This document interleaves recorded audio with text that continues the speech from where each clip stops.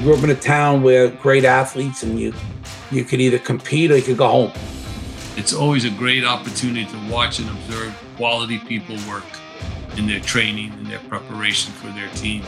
That was huge for me. It was massive. This is For the Love of the Game, hosted by college soccer coaches Ralph Perez and Ray Reed. Between these two, you're listening to 81 years of coaching college athletes, nearly 900 career wins, 5 national championships, and approximately 17,546 names in their contact lists. On this podcast, they grab some of those names and talk about what's going on in the soccer world today. Here they are, Ralph and Ray. Good afternoon, Ralph. How you doing, brother? I'm doing good, Raymond. I thought I'd take an opportunity. I want to share some stuff about your background. I can talk about it, but for our listeners, we're both Ralph and myself from Brentwood, Long Island. Went to the same high school. Ralph's older brother was my high school coach and my guidance counselor in middle school, and really looked out for me and helped me straighten me out as a young guy. And Ralph's brother passed away very early in life, November of '95. And Coach Perez used to always talk to me about his brother, U.S. Soccer, National Team, World Cup, Olympics. And I met Ralph when his brother passed. And I'm very fortunate to say he's become a good friend of mine, a confidant, somebody I look up to. And when you put on the Mount Rushmore coaches in America in soccer, you got the Bruce Arenas, the Siggy Schmidts, the Glenn Meynicks, to me, the Jay Millers, the Ralph Perezes. And I say that in all honesty. I'm honored to have him as my partner, to work on this together. So that gives you a little bit of a background on how we know each other. I'm sure when Ralph starts to talk a little bit later on, he'll give you his view on it. So, Coach Perez, you've been at a lot of levels. Rather than going sequential from start to finish, I'd rather talk more levels. So you've done a lot at the college level. Can you give our listeners a little bit of a background on the schools in the order you've been at and where you are today? Well, thanks for the kind words, Ray.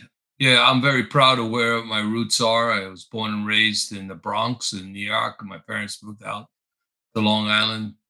Actually, our mailing address was North Bay Shore, but I am thankful to God that I went to the Brentwood school districts instead of Bay Shore because it was a great place to grow up, a fantastic time to live in Long Island and go to school there. I went to Oneonta State, a state's school in New York, part of the SUNY system, State University of New York. From Oneonta, after having a fantastic experience, both college and athletically, basketball and soccer, I took myself out to California to give it a shot. I started out teaching and just kind of like my brother, except I wasn't a counselor, I was a school teacher. And I was able to, through a friend of mine, Terry Lee Fisher, who was then the UCLA coach, called me and said, "Hey, there's a job opening at Whittier College." And I got the job there. And it's so ironic that the athletic director was also the basketball coach, who was the basketball coach at Hartwick when I played at Oneonta. So really a unique thing. I was offered the job right on the spot after the interview. So I was 22 years of age and I'm a head coach of a college. And at that time, it wasn't any Division III. It was NAI or Division I or II. Enjoyed every minute of it, but it was part-time. It was $1,000 a year as the head coach. And the ambition became, after 3 years of that, hey, I wanted to really do this full-time. So I went and got my master's at Whittier and then went back to the school district in East LA because it was only $1,000 a year. I took a sabbatical and I enjoyed it, but I had to go back. So I got the job at Cal State Fullerton, Division I school, for a tremendous increase in pay, $1,200 a year. And it was D1. And to make a long story short for our listeners, it was fantastic experience, 4 years coaching college, that it became evident to me that I wanted to do this full time. And so be it. You can call it a blessing. Cal State University of Los Angeles dropped their collegiate football and we're going to add men's soccer. and I applied, and I was fortunate to get the job in 1978 as the first coach of the Cal State University Los Angeles program. And my plan was, hey, give me 3 years. I'm going to build this program up, and I'm going to make it, a competitive program.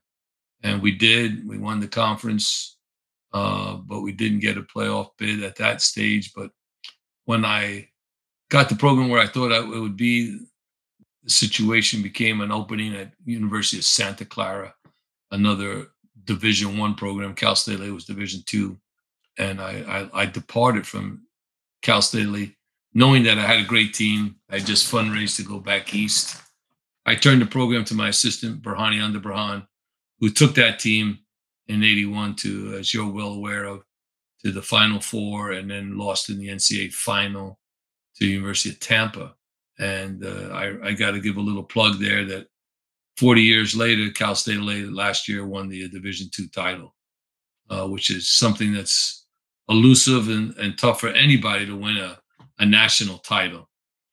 So I went to Santa Clara. I was full-time, first full-time position in the West Coast that was just coaching, no teaching, because I was teaching classes at Cal State LA. And I was at Santa Clara. I enjoyed it. I was there 6 years. But the problem there for me was I only had one athletic scholarship as a D1 program. I started to realize that I was getting a little frustrated losing players, not being able to recruit the guys I needed to really compete with the University of San Francisco or, UCLA, all the powers in the West. And so the opportunity became to move on. I went to UNLV as an assistant 1 year, and that brought me close to my parents. My parents lived there. And then really the biggest thing that happened to me was I was, in those 6-7 years, I was doing national coaching schools for Mr. Walt Chisowitz. And then I was asked to be the ODP coach of Region 4, the West. And that led to an opportunity that, thanks to Lothar Osian, that put me on that position, that staff, and Walt Chisowitz, that Bob Gansel was appointed the under-20 coach. And that was really something special to be asked to be the under-20 national coach. And that led me to the qualifications. We qualified. We went to the World Cup in Saudi Arabia. And to this day, it's still the best finish for the U20s. We got to the semifinals, lost in double overtime to Nigeria, wound up playing Brazil again for the second time because we had them in group play for the third place game, and they beat us. So we really didn't get a third place medal. We finished fourth in that World Cup.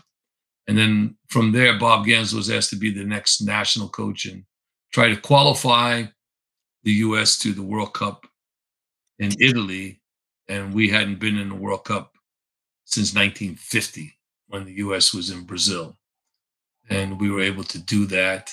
And that was something special. And I'll elaborate that on later. But after the World Cup was over, the position was over. I got the job at Old Dominion. And at Old Dominion, that was fantastic in Norfolk, Virginia. And because I'm always been the kind of guy that's trying to chase dreams and so forth, that led to the start of MLS in '96. And again, I'll speak about my professional experience. But after being in New York and LA as an MLS coach, has led me to where I am presently at the University of Redlands. And this has been my longest stop. I've just finished 15 years here. I can't believe that. It's been a special place because they've given me tremendous latitude to do it the way I need to do it. And we've had great success. That kind of gets everybody up to speed. I mean, you're talking 1974, I began coaching, and I'm still coaching right now in 2022. Thank you. You brought up a question there, Ray, and obviously our paths have crossed. I've gotten to know you as well since the passing of my brother. We knew each other, but we didn't know each other, I guess is the best way I put it. I know you mentioned my brother was an influence, but knowing your father the way I know him, and he's from Scotland, just talk to us about that influence and how you got yourself as a young guy involved in soccer. Yeah, when I was about 8 years old, there was no Long Island Junior Soccer. Really, your towns played for your church. And there was a place in Huntington called Marydale, which were 2 fields. God is my judge. They looked like the putting greens at the Masters. These things were beautiful. So all the different churches in Suffolk and Nassau County would play there on Saturdays. So my father coached the team with a gentleman named Bob Dumas. And I remember to this day, my father would have to go around the neighborhood, pick up 5 guys, bring them up to the church where we practiced, go back, get another 5, go back, get the third 5, and maybe a couple more. We would train, and then he'd bring us all home. He would take me down to the school.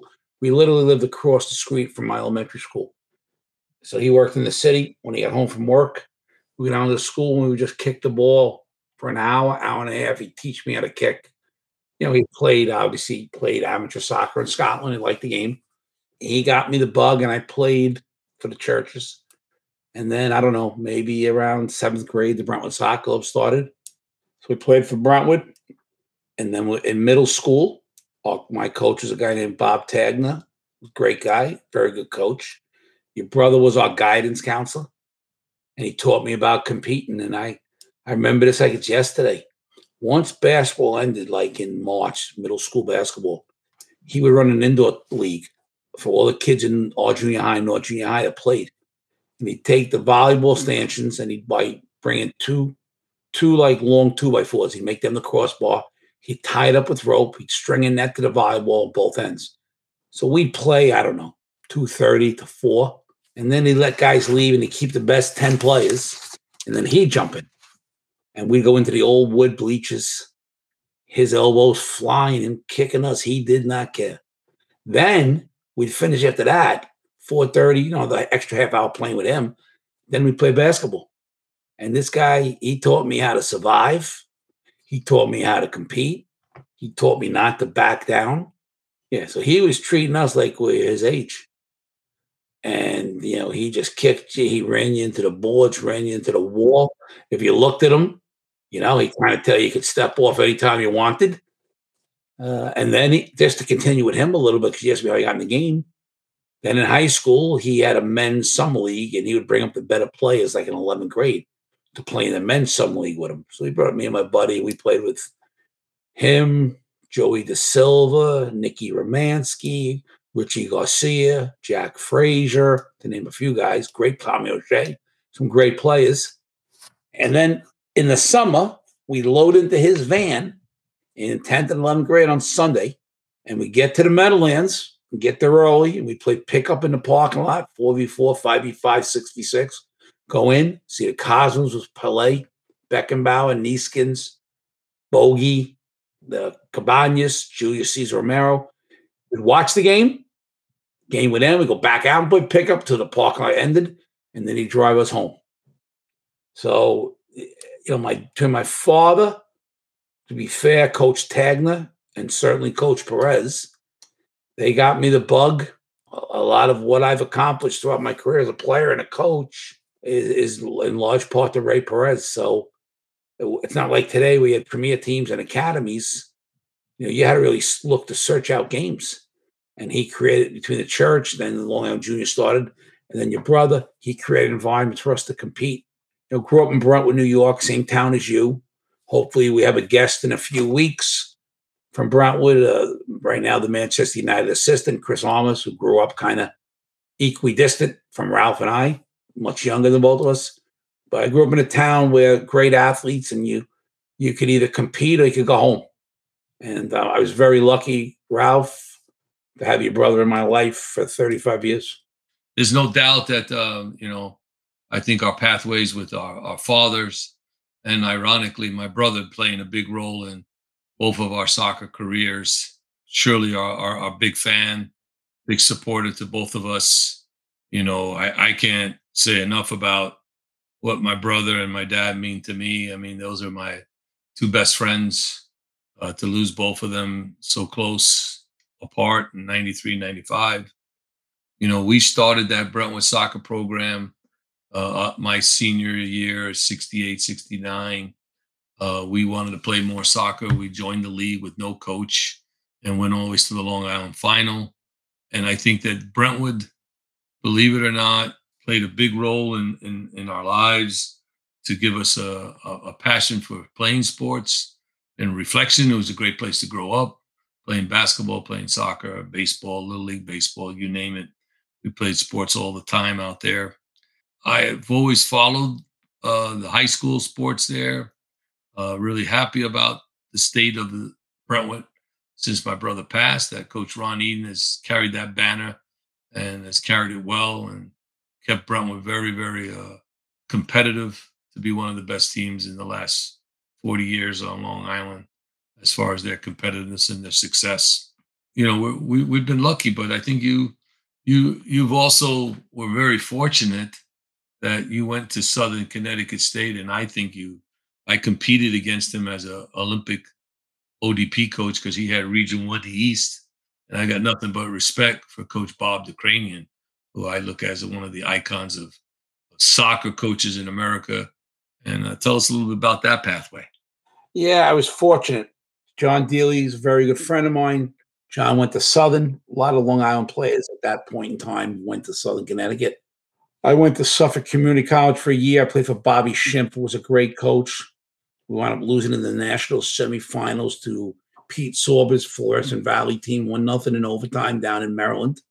After Suffolk, I went to Southern. I played 3 years for Coach Ukrainian. Great program back in the day. I played 80, 81, and 82.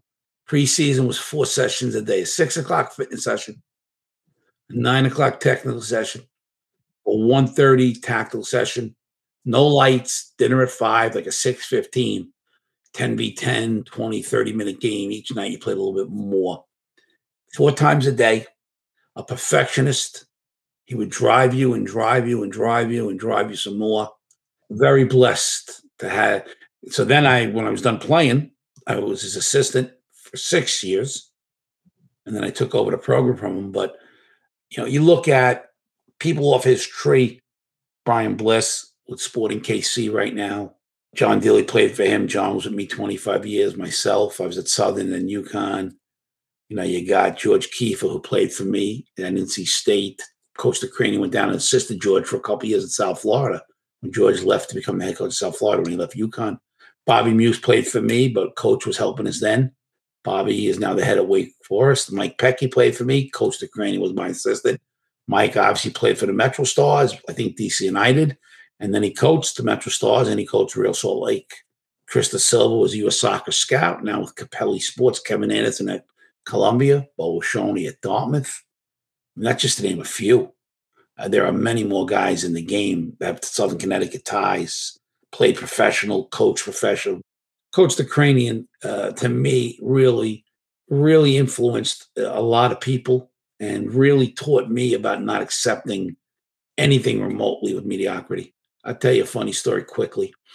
We're outside practicing. There's no lights. Session goes south. The year we won the first championship, 87, it goes south and he's steamed. So he brings us all in and I'm his assistant. And the field house closes at 9:30 at night. He says, okay, I better be back 9:30 ready to train. And guys looked at him like you were crazy. He says, field house closed at 9:30. We're going to redo the session. We came back 2 hours. We did the whole session again in a big gym until he was pleased with it. And then the other story, before I pass it back to you, Jerry Montgomery. Jerry Montgomery was a striker, a year younger than me at Southern from Long Island, North Babylon.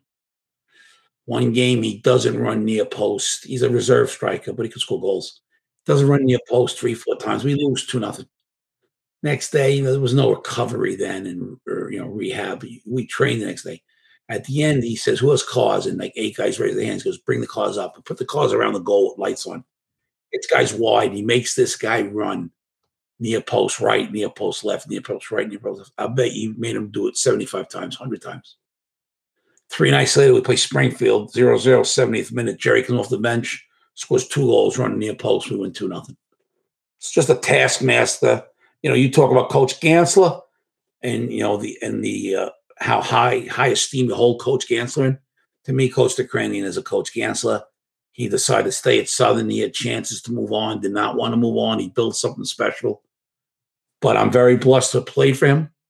I'm very blessed to have worked for him. And he influenced me in many ways, both on and off the field. Ralph, let's talk about your professional stops. I think one of the things that there's a lot there to talk about, but I think all of us I just want to share with the listeners just one simple thing here that in my master's thesis, my thesis was about the uniqueness of the national coaching schools. That soccer is one of the few sports at that time in our country that had a coaching license pathway. You went for your national C, your B and A, and Mr. Dietmar Kramer from Germany came over and established that school to us. And Walt Chisowitz was his right hand man. I took my C license at Gordon College with those two guys and Bob McNulty and the great Bill Killen, and as well as Bill Muse. Those guys, I opened my eyes to the game. I thought I know a little bit about soccer, but I knew nothing. I knew nothing about coaching, and that coaching course in 1974 opened my eyes to the game, how much there is to coaching. And it gave me a great start as far as a methodology.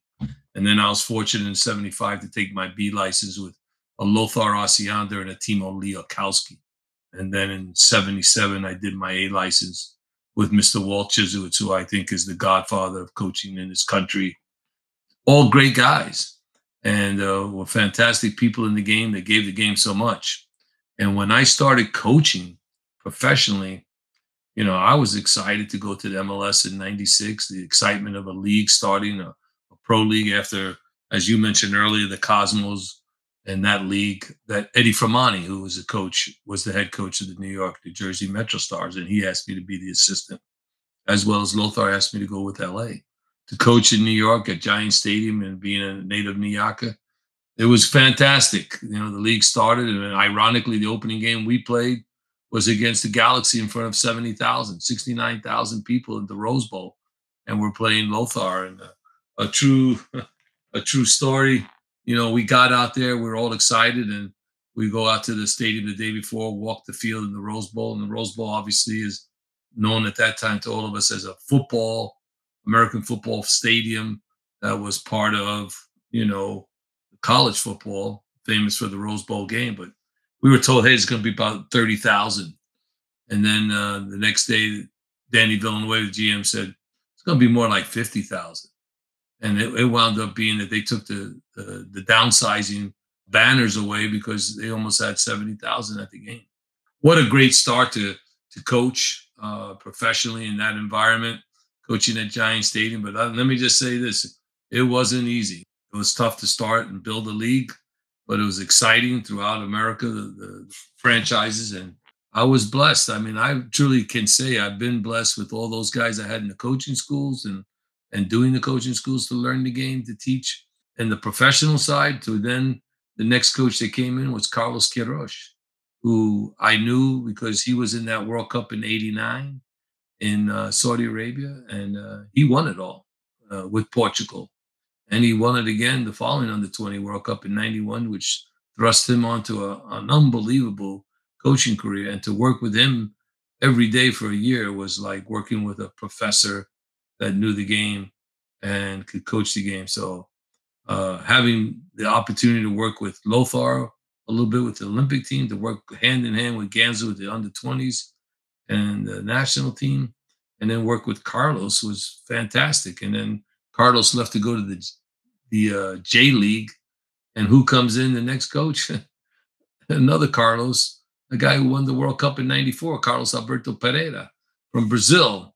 And to be his assistant again was just, incredible. I just kept thinking, every day as I took notes and what I was learning from these guys from coaching, I can say, seriously, that the pro game is so much more to do, so hard to really learn what you need to know. It's more by experience, and day to day, you learn more and more about yourself, about coaching, about players. I had some players on that MetroStar team that played for you, and Chris De Silva and De Brito. I had some players that played for Bob Riasso and Peter Vermes, and then Tab Ramos, who played for us as well on the 90 team, and Tony Mayola, Giovanni Savaresi, and Miles Joseph, who are now coaching with Portland. There was just a great opportunity, a great time. The league was growing. I moved to Los Angeles to take the job there in '98 with Octavio Zambrano. And then from there, Octavio was replaced by Ziggy Schmidt, who I think is another icon in the game. Came from the collegiate level at UCLA. Worked with him. So in my 10 years in MLS, I was really blessed to really come across some great soccer minds that you could say we owe a lot to for what they gave the game. And I would also like to just tell our guys and ladies out there that are listening that are coaches, I started out as a head coach, never being an assistant. So when I started assisting Coach Gansler or Lothar or all these coaches I just mentioned, it was to see how someone else would do it. And obviously you can learn a lot from quality people, take the things that you see and learn, just like clinics if you attend or licensing program. But I think the best thing that I can say about this whole experience of the game itself and the love that I have for the game, all was part of just being out there every day, working on your craft, seeing other people work, going to clinics. Even when you instructed the coaching schools, you learn from other people. But for sure, as a pro coach, your season is 10 months and your job is almost the whole year. And where college is such a compact season, starts in August, and if you're fortunate, you're playing in November. The challenge that I've always been asked, what's it like at the pro? It's kind of like, dog years. A dog is 7 years, they say in 1 year. Well, coaching in the pros is a long time, and it's a grind, and the travel and the preseason and traveling internationally with your teams at times. But I wouldn't trade it for all the tea in China. It was fantastic. I look around and I say to myself, a guy from Brentwood, Long Island, when I started playing this game at 12 years old, where the game has taken me from Brentwood to Oneonta, which I thought was the pinnacle for me at that time, playing soccer at Oneonta in front of 8,000 people and beating the Hartwood College in the NCAA playoff game and going to the NCAA final and losing. I thought that was the coup de grace. But then coaching in the World Cup in Italy against Italy, coaching in the Olympics in Barcelona with Lothar, it's fantastic that what the game has given me, and then coaching at the pro level. But I think Bob Gansler said it best to me when I took the job at Redlands. He says, you're not going to change because you're coaching Division III. You're going to do the same job you did whether you were coaching with me or you were coaching in MLS or you were coaching at a Division I school like the University of Santa Clara or Old Dominion. It's just part of your personality that's always going to come out. And I would always encourage young coaches that coach within yourself, coach within your personality, be who you are. You got to take that role as coach as something really important. Because as a coach, as the book, John Wooden, They Call Me Coach, it's a big job. It's a big role. And more importantly, you don't realize how much you can influence young men and women as a coach of the game of soccer.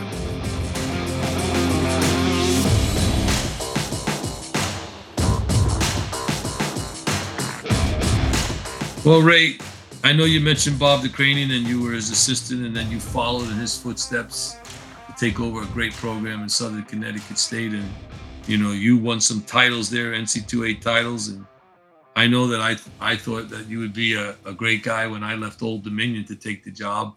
I think your dream job came and you just stepped down from that. But share with our listeners about making the move from Southern Connecticut State to UConn.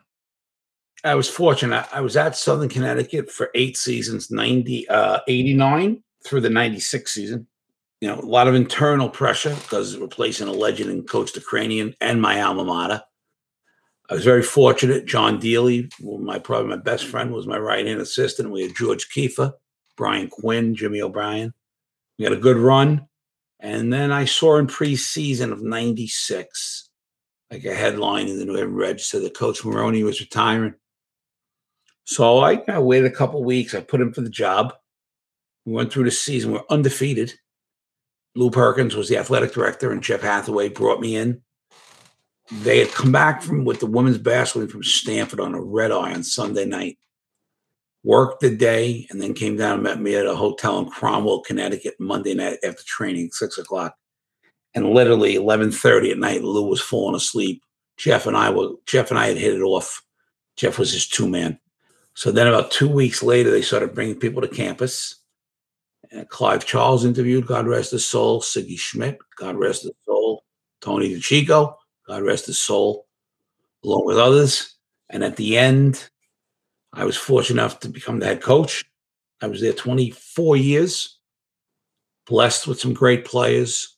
The coach right now, Chris Bondi, for me, pound for pound, one of the greatest college soccer players ever. Brahim Hancock, Brent Rahim, Darren Lewis, O'Brien White, Damani Ralph, Shavard Thomas, Carlos Alvarez, Josimar Sanchez, Andre Blake, Kyle Laren. And those are just the marquee names. We were very fortunate. I had some great young men work with me.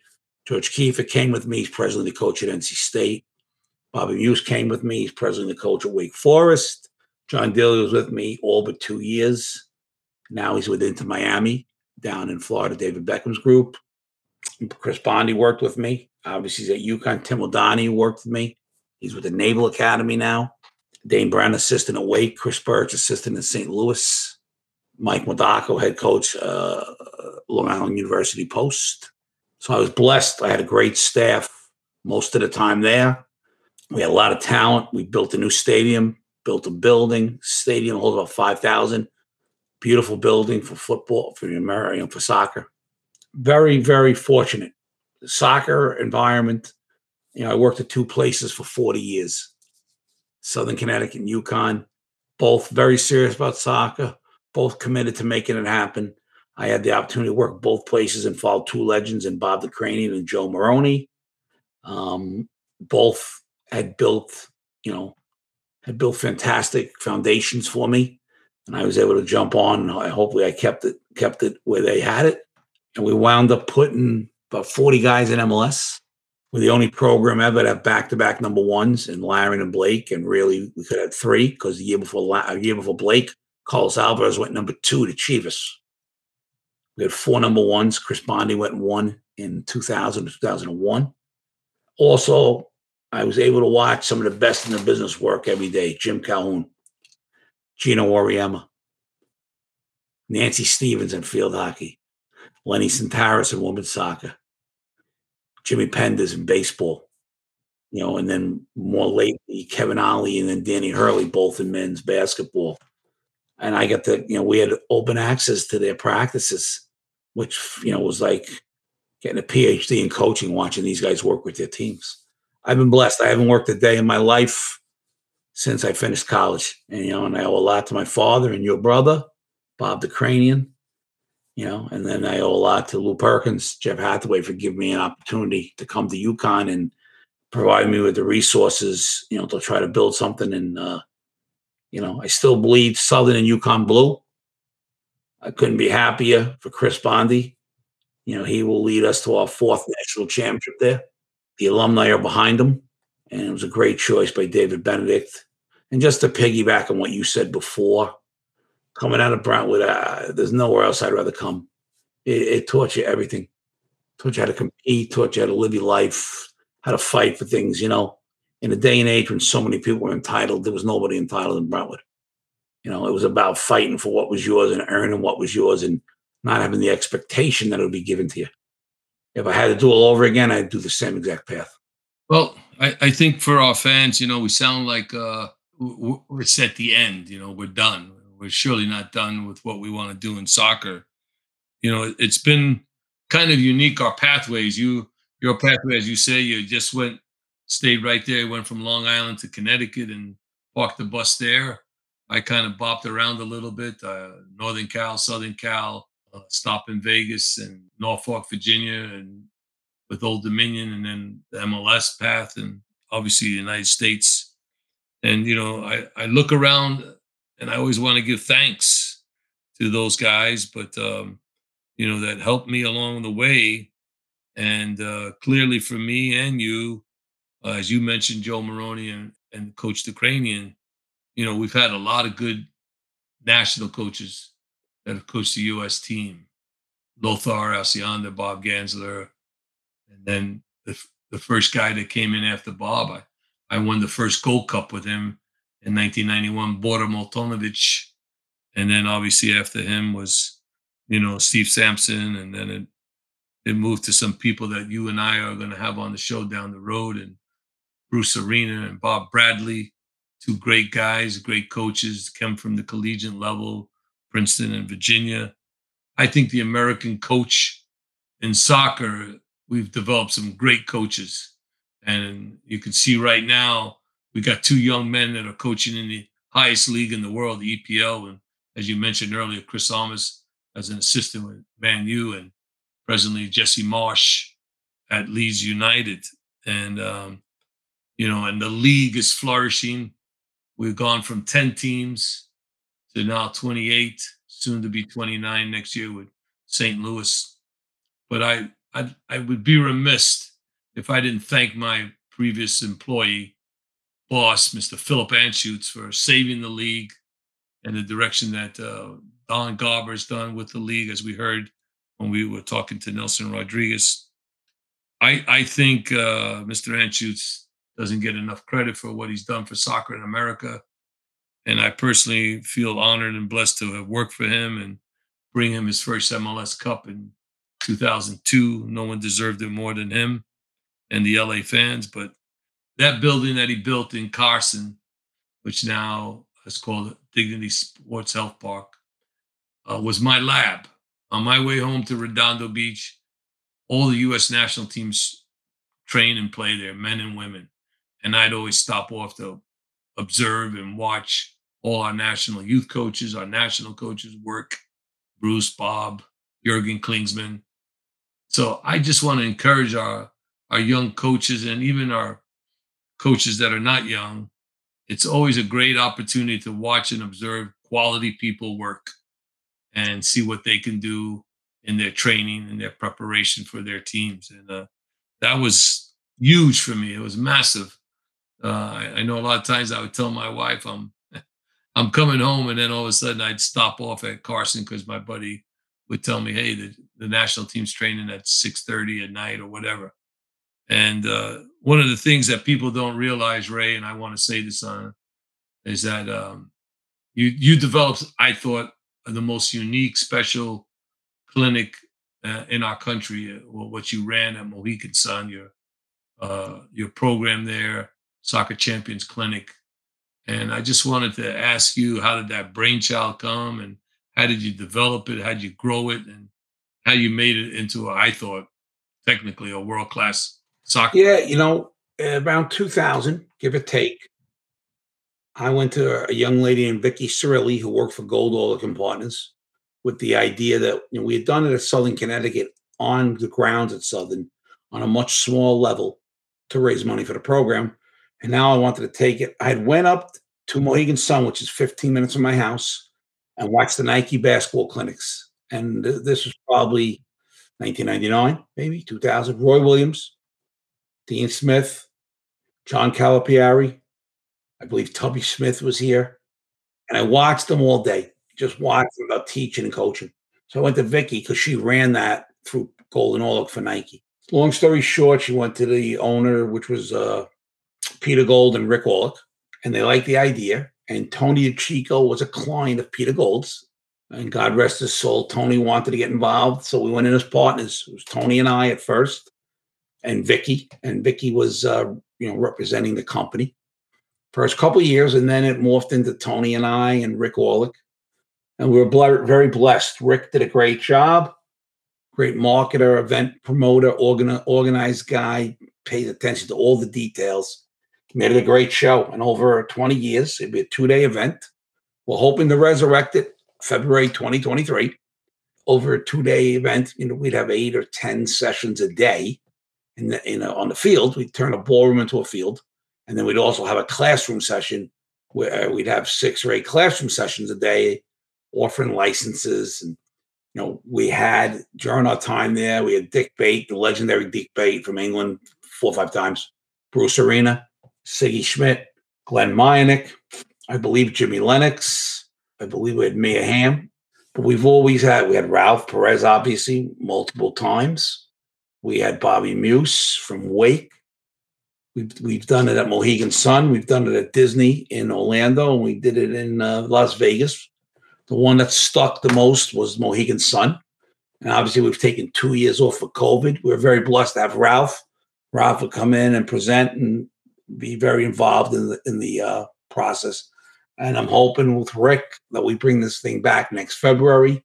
Anywhere I go, people ask about it. We'd have 800 to 1,000 coaches come in Thursday night, go home Saturday night at a casino. Full soccer all day, restaurants, youth, high school, college. Tried to get Bobby Clark. Could not get Bobby Clark for the life of us. And we had his in Notre Dame. So I think he might have thought it was a conflict of interest.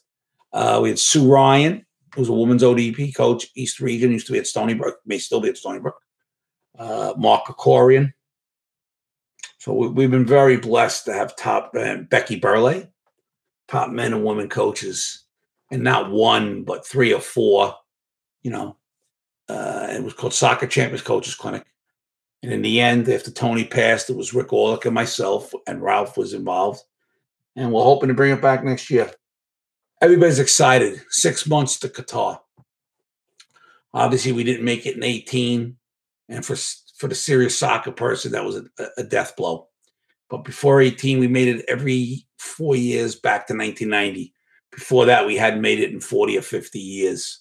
Ralph, you could go on for an hour, but give us just a minute or two of the pregame in Trinidad in 88. You had to beat him to qualify. With Bob Gansler and you, Hawksy, Tab, Tony Miola, Blissy, Winda Schmidt, I believe John Doyle. I hope I'm right there. I don't know if Steve Tritchie was involved. God rest his soul, David Vanoli. And we had scrimmage at North Haven. We were the last. Southern Connecticut was your last game after the celebration in Little Italy before you went to Rome. Talk about the pregame, talk about the match, and the feeling when the final whistle blew. Well, I think number one, that group doesn't get enough credit of what they did for soccer in America. And before I even go on to the whole thing about that game, I do want to give credit to the women. Our women are the Brazil of the world in championships. They've won four World Cups, and that's amazing, and that's impressive. And I can't say enough to Anson Dorrance, Tony DeChico, and Jill Ellis, who all coached those teams to championships, which is phenomenal. But for us in 1989, we're trying to get to the World Cup, and I'll just put it in simple terms that a movie that everybody's seen. The Miracle on Ice, this was the Miracle on Grass. We had to go to Trinidad. It was a must-win. A tie would not do it. A tie would put Trinidad in the World Cup. And obviously a win would have put them in the World Cup. And this little island was fired up for this game. They already declared the president that the Monday after the game was a national holiday because they anticipated that they were going to get to the World Cup for the first time themselves. I give all our guys credit. They're standing right here. If they were, I would tell them how proud I am and what they achieved. They overcame odds. We had no pro league. We took young guys because we thought, hey, if we can get to the World Cup, then they'll really be ready for the next World Cup. And that team, really the nucleus came from the 88 Olympic team that Lothar Osiander took to South Korea. Coach Glanzler was impeccable in his preparation. He was impeccable, just like what he did in Saudi Arabia. The man is a genius. It was a true honor that how he believed it. I believed it. Joe Mackman believed it. And these young men believed it, that we could get it done. And that's a big thing, the psychological side. The physical, mental side, I thought the guys were ready. We knew that there was going to be the game of our lives. And we would have to play that to get it done. And we did. And Paul Caligiuri hits the shot, as JP Delacameron declared it, the shot heard around the world because the U.S., that goal put us into the World Cup. What it did was so many good things for the sport going forward on the men's side. And it surely helped Major League Soccer as the World Cup in '94 as well. So that game itself, Coach had us ready. And clearly, I go on record in saying when Paul took that shot, I was saying don't shoot it because it was a little too far out, but it led to a fantastic goal. And as Bruce Murray had said to me on a podcast about 6 months ago, it just helped. Goals I've always felt changed the complexion of a game. I think after getting that goal, that settled our nerves, it settled our mentality, and it made it easier for us to continue and finish out the game. And there were some calls that, if you talk to Trinidadians, kind of went our way that day, but it was special, something that I think all Americans that weren't born then and weren't around then, if they could archive it, I think it would be worth seeing. We're still trying to honor that team, and Jan and myself and Peter Vermes and Brian Bliss are trying to get a reunion together, which we are going to do in January of the coming year down in Florida, where we spent a lot of time in our preseason preparations and our preparations for all our World Cup qualifiers. But that game was massive. And as you mentioned, it started a string of World Cups until we didn't make it to Russia. Ralph, a couple things that get lost you touched on briefly, but one, all due respect, there was no MLS. We had a couple guys in Europe. It was basically a college all-star team, meaning these guys have been great players in college. They were starting their way, but they did not have years of professional experience under them. Two, the pressure that we were going to host in '94 and to get the experience in Italy was massive. And three, all due respect, U.S. Soccer wasn't exactly punting money into this. Never mind compensating coaches, but in travel and feeding players and scouting and checking opponents. And nobody understands. And it sounds like, oh, I used to walk to school barefooted and go up the hill and carry my lunch. But that group, to me, paved the way for 94, 98, 2002. Bruce's group that beat Portugal and Bobby Bradley's success. And you're right. It is overlooked. I think we're short on time. Hopefully in the fall, we're going to get Coach Ganser on with you and Lothar, and I'm going to host it as we get close to Qatar. We'll do the whole show on the 90 team and on also going into the 2022 team. But it was a great moment for U.S. Soccer, and it changed the complexion for the men on the pro level, and it certainly helped the women in that soccer became more important because we were in a World Cup. Just real quick, Ray, because you've stole Michael K's stuff, I'm just going to hit you with one question. If you were in a foxhole, who would you have? You're going to laugh, but you know her. I'd have my mother in the foxhole with me because that woman doesn't know what it's like to quit or give up or give in. And I like to tell people I got my good qualities from Joan Reed and I got my bad qualities from Joan Reed. I want my mother in the foxhole with me. I would surely want my son, Sergeant Anthony Perez, because he's done 2 deployments to Afghanistan. He's still serving our country. I couldn't be more proud of him and what he's done. He's still doing it every day in the U.S. Army, so that would be my guy in the foxhole.